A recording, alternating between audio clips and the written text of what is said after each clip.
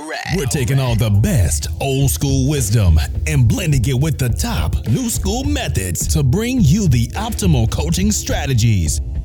This is the 80-20 Baseball Podcast with Coach Bo.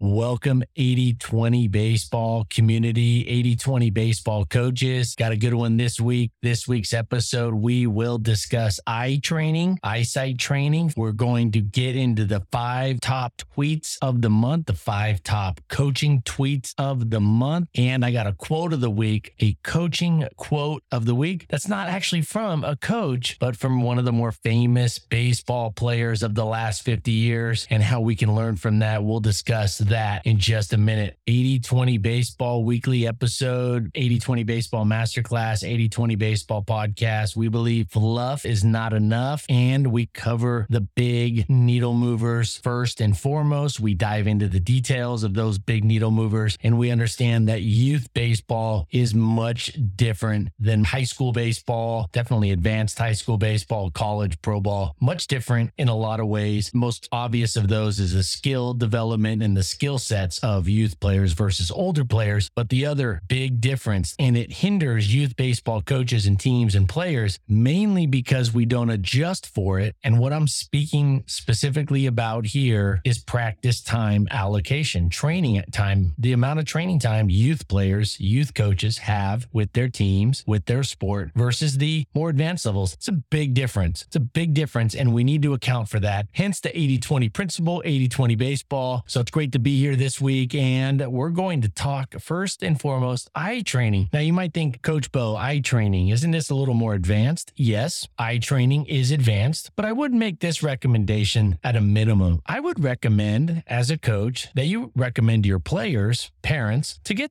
each kid's eyesight checked before the year. Just go get it checked. Now, if they recently got it checked or they already wear glasses or contacts, etc., so they already know where they stand with their eyesight, then good. Okay, great, moving forward. But if you have some kids on your team that have never had their eyesight checked or have not had it checked in a while, it might be a good recommendation to their parents to recommend that they go get their eyesight checked. Go in and get it checked. And hopefully it's all good. But if there is something off, just a little bit, that can make a huge difference in the sport of baseball, in any sport, but definitely baseball. Baseball is a smaller object. It's a white object. The ball is white with a little red, and the backdrops of things, the sky, the background, it's coming fast. It spins differently. And eyesight is very important in all sports, but in baseball, it's really important. Definitely for hitting. It's really important for hitting to be able to see that ball really well. Not just the ball itself, but the depth perception, the spin. It's important to be able to pick that up quick because there's such a small amount of time to decide to hit and then swing and hit the ball. You're talking milliseconds, hundreds of seconds, not even a half second to decide if that pitch is worth the swing or not, or should they swing at it or not. I think recommending all players, if they have not recently had their eyes checked, I recommend they go get their eyes checked and just say, hey, this is going to help you be better at the game of baseball. Eye training, and this topic came up. I was reading an article by Sports Tech or Sports Techie. They do a weekly newsletter that I get. I like tech and sports. I think it's overrated in terms of training. I think it's overvalued. I like the idea of technology for gamification purposes, but in youth baseball, I think it's overrated. I think it's overvalued for the most part. That is technology and using advanced technology and implementing more technology at the youth level and even high school and even maybe at the pro and college level. It might be overvalued, and we'll have to hit the brakes a little on some of that. But I do like technology, and I do think it has some advantages. And I get this article newsletter emailed to me, and lo and behold, this is like a national newsletter, and lo and behold, the first article, the top article for this last week, had a video that was part of the article, and on the video was a guy that I used to coach. And I've actually mentioned him on this podcast a while back, maybe a year or two ago. And it was great to see a former player on there. His dad is the founder of the training facility. It's over in Orange County. And I'm not going to get too much into this part of it because I want to talk about what we can learn from it. But the dad, who I know well and knew well as I coached his son, has this facility, and he started up this eye training facility to train athletes of all sorts. And they really dive into this. And I just want you to understand, eyesight is very important, of course, but I think it's more important than many of us would probably think. think. With that said, I do at a minimum recommend all your players just go get their eyesight checked, just a quick check-in to see how their eyesight is, because that could, if you get one player, that could make the difference between them having success and having no success, especially at the plate. And if kids don't have success, they may not know it's because their eyesight's a little off, and it may just be a little off. Of course, it's not that they're blind or anything. It's just that their eyesight might be a little off, and being a little off can make a big difference. I remember when I got diagnosed in 8th grade with type 1 diabetes. Didn't know I had it, of course, until I got diagnosed with it. But I remember playing 2 months of baseball and the ball was very blurry. And those of you that are familiar with diabetes, type 1 diabetes, when you have high blood sugars, your eyesight starts to get really blurry. And I remember not being able to read the board in school. Now, I went from kindergarten to 7th grade, middle of 8th grade, being able to read the board just fine from anywhere in the class. No problem. Now, did I care to read the board? That was another story. Let's just say I was thinking more about sports when I was in elementary school and thinking more about other things, recess and lunch, than I was necessarily the class. But my point is, I could see the board perfectly fine until the middle of 8th grade, and I stopped being able to see the board really well. It was very blurry. These are little things that do come up. Now, of course, you're not probably going to come into contact with a player who's undiagnosed type 1 diabetic. But my point is, there's a lot of things that can affect eyesight. And I think it would be worth, as a coach or parent, to take your player in and just get their eyes checked. If they're going to play baseball, you're talking about a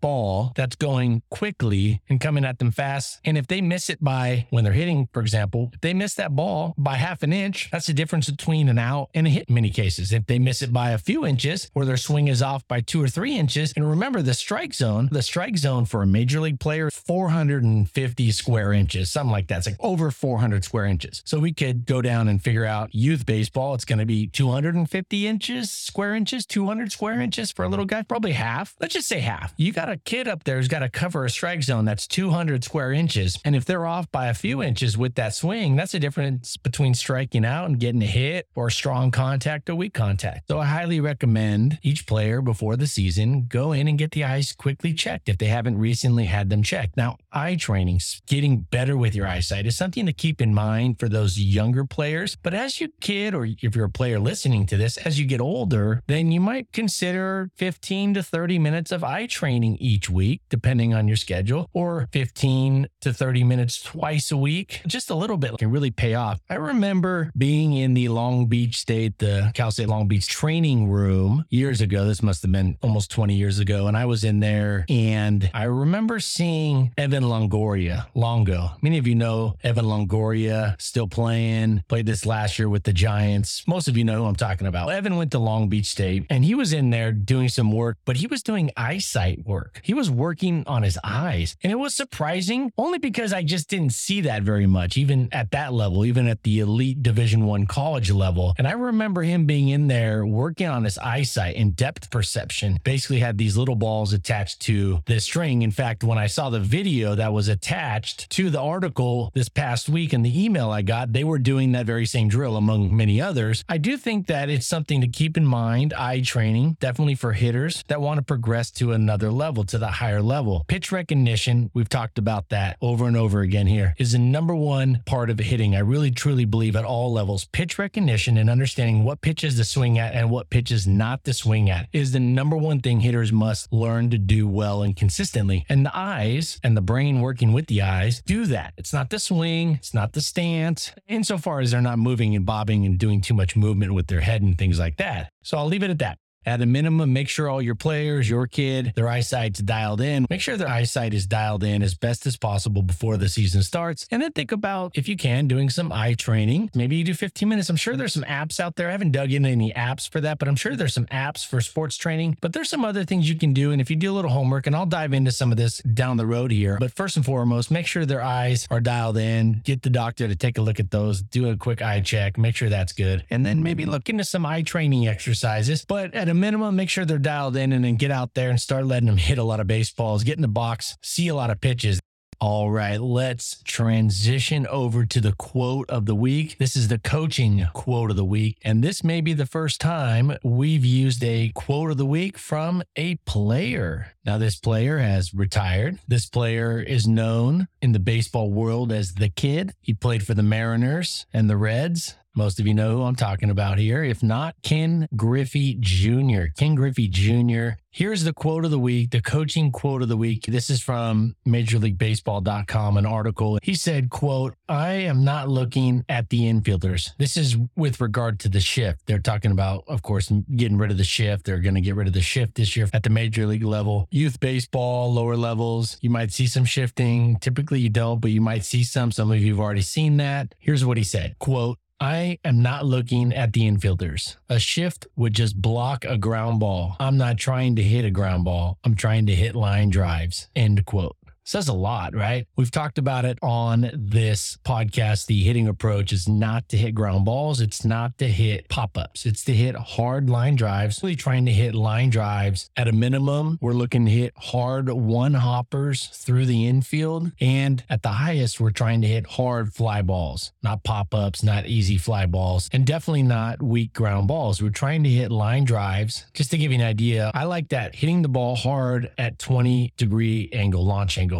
per se. A 20-degree launch angle in between 15 and 25 degrees, hitting the ball hard. With two strikes, this isn't always something that's achievable or attainable. With two strikes, you don't always get to set the terms. The pitcher, the strike zone, the umpire is going to set the terms with two strikes. That's why we have the plan A approach and the plan 2 approach, two-strike approach and the less than two-strike approach. But with that said, Ken Griffey's quote, I really think this is useful. This is one of the better hitters of all time. And his quote, I think, is very useful in that we really are trying hard to get players to not hit ground balls nor pop-ups, hard line drives. He said, again, quote, "I'm not looking at the infielders. A shift would just block a ground ball. I'm not trying to hit a ground ball. I'm trying to hit line drives." And that was asking him what would he do if they had the shift or they did the shift when he was playing. And he said, it would just block ground balls. That's not what I'm trying to hit. Now, I'm not trying to say I don't think the shift should be banned or not. I don't really have thoughts on that. Really, I don't. And at the lower levels, you might see it, you might not. You probably won't see it too much because there's really not massive scouting reports. Although if you're in a smaller community and you play the same teams over and over again, you might see it. But this is the message you should share with your hitters. They shouldn't be looking at the infielders. With regards to that, they might be checking out that third baseman. Third baseman starts playing back. Maybe they're putting the drag bunt down, sure. But they shouldn't necessarily be looking at the infielders when they're hitting other than the third baseman. They shouldn't look at the infielders. They should be looking for a good pitch to drive, hitting hard line drives or low fly balls that are hit hard. And that takes care of everything else. All right, last part of this week's episode, tweets of the month.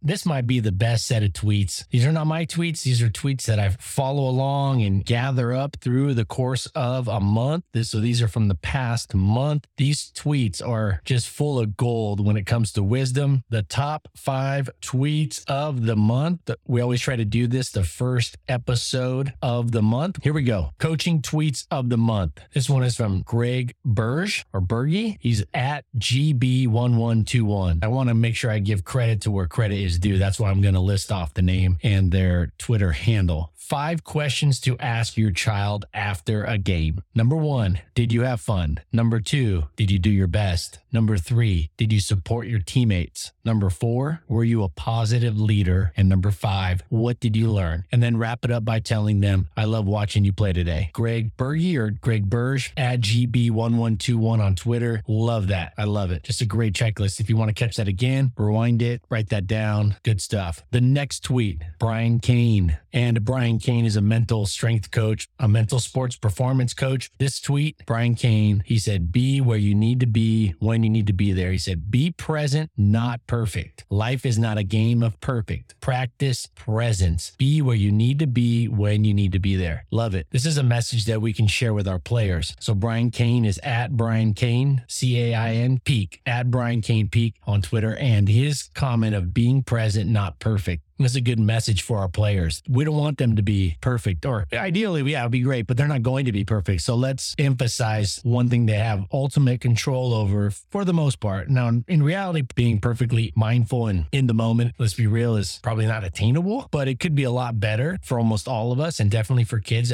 Focused fun. That's a great motto, focused fun. Players should be having fun out there, but they should be focused. Sometimes fun starts getting distracting and starts turning into playtime time and they get distracted and the productivity really suffers because it's goofy. It's fun, but it gets goofy and they lose their focus. But if they can have fun and keep their focused fun, that can be the perfect combination for a player that's present, but also playing loose. So Brian Kane with a very nice tweet there made the top 5 tweets. Number 3 on our top 5 list. This is from Kevin Wilson at KW Baseball. At KW Baseball, some coaches think they'll gain more credibility by trying to sound smart. I'll tell you what, these last 3 are just amazing. This one right here is probably my favorite and probably the most useful for all of us. Kevin Wilson said, quote, some coaches think they'll gain more credibility by trying to sound smart, but what they don't realize is the player will suffer in the end. This is hugely useful insight. This is so true. Sounding sophisticated, sounding complex, trying to have a sense of complexity behind your message to look smart or look like you're very knowledgeable. That's rampant in not just youth baseball, but at all levels. And who suffers? The players. So I'll read it again. This is my favorite tweet, coaching tweet of the month. Quote, some coaches think they'll gain more credibility by trying to sound smart, but what they don't realize is the players will suffer in the end. Keep it simple. And I see this so much in baseball and out there on the baseball field and the baseball community. In fact, I was watching some videos recently. 2 weeks ago, I was watching quite a few videos, the ABCA convention videos. And so these are some of the brightest top minds in all of baseball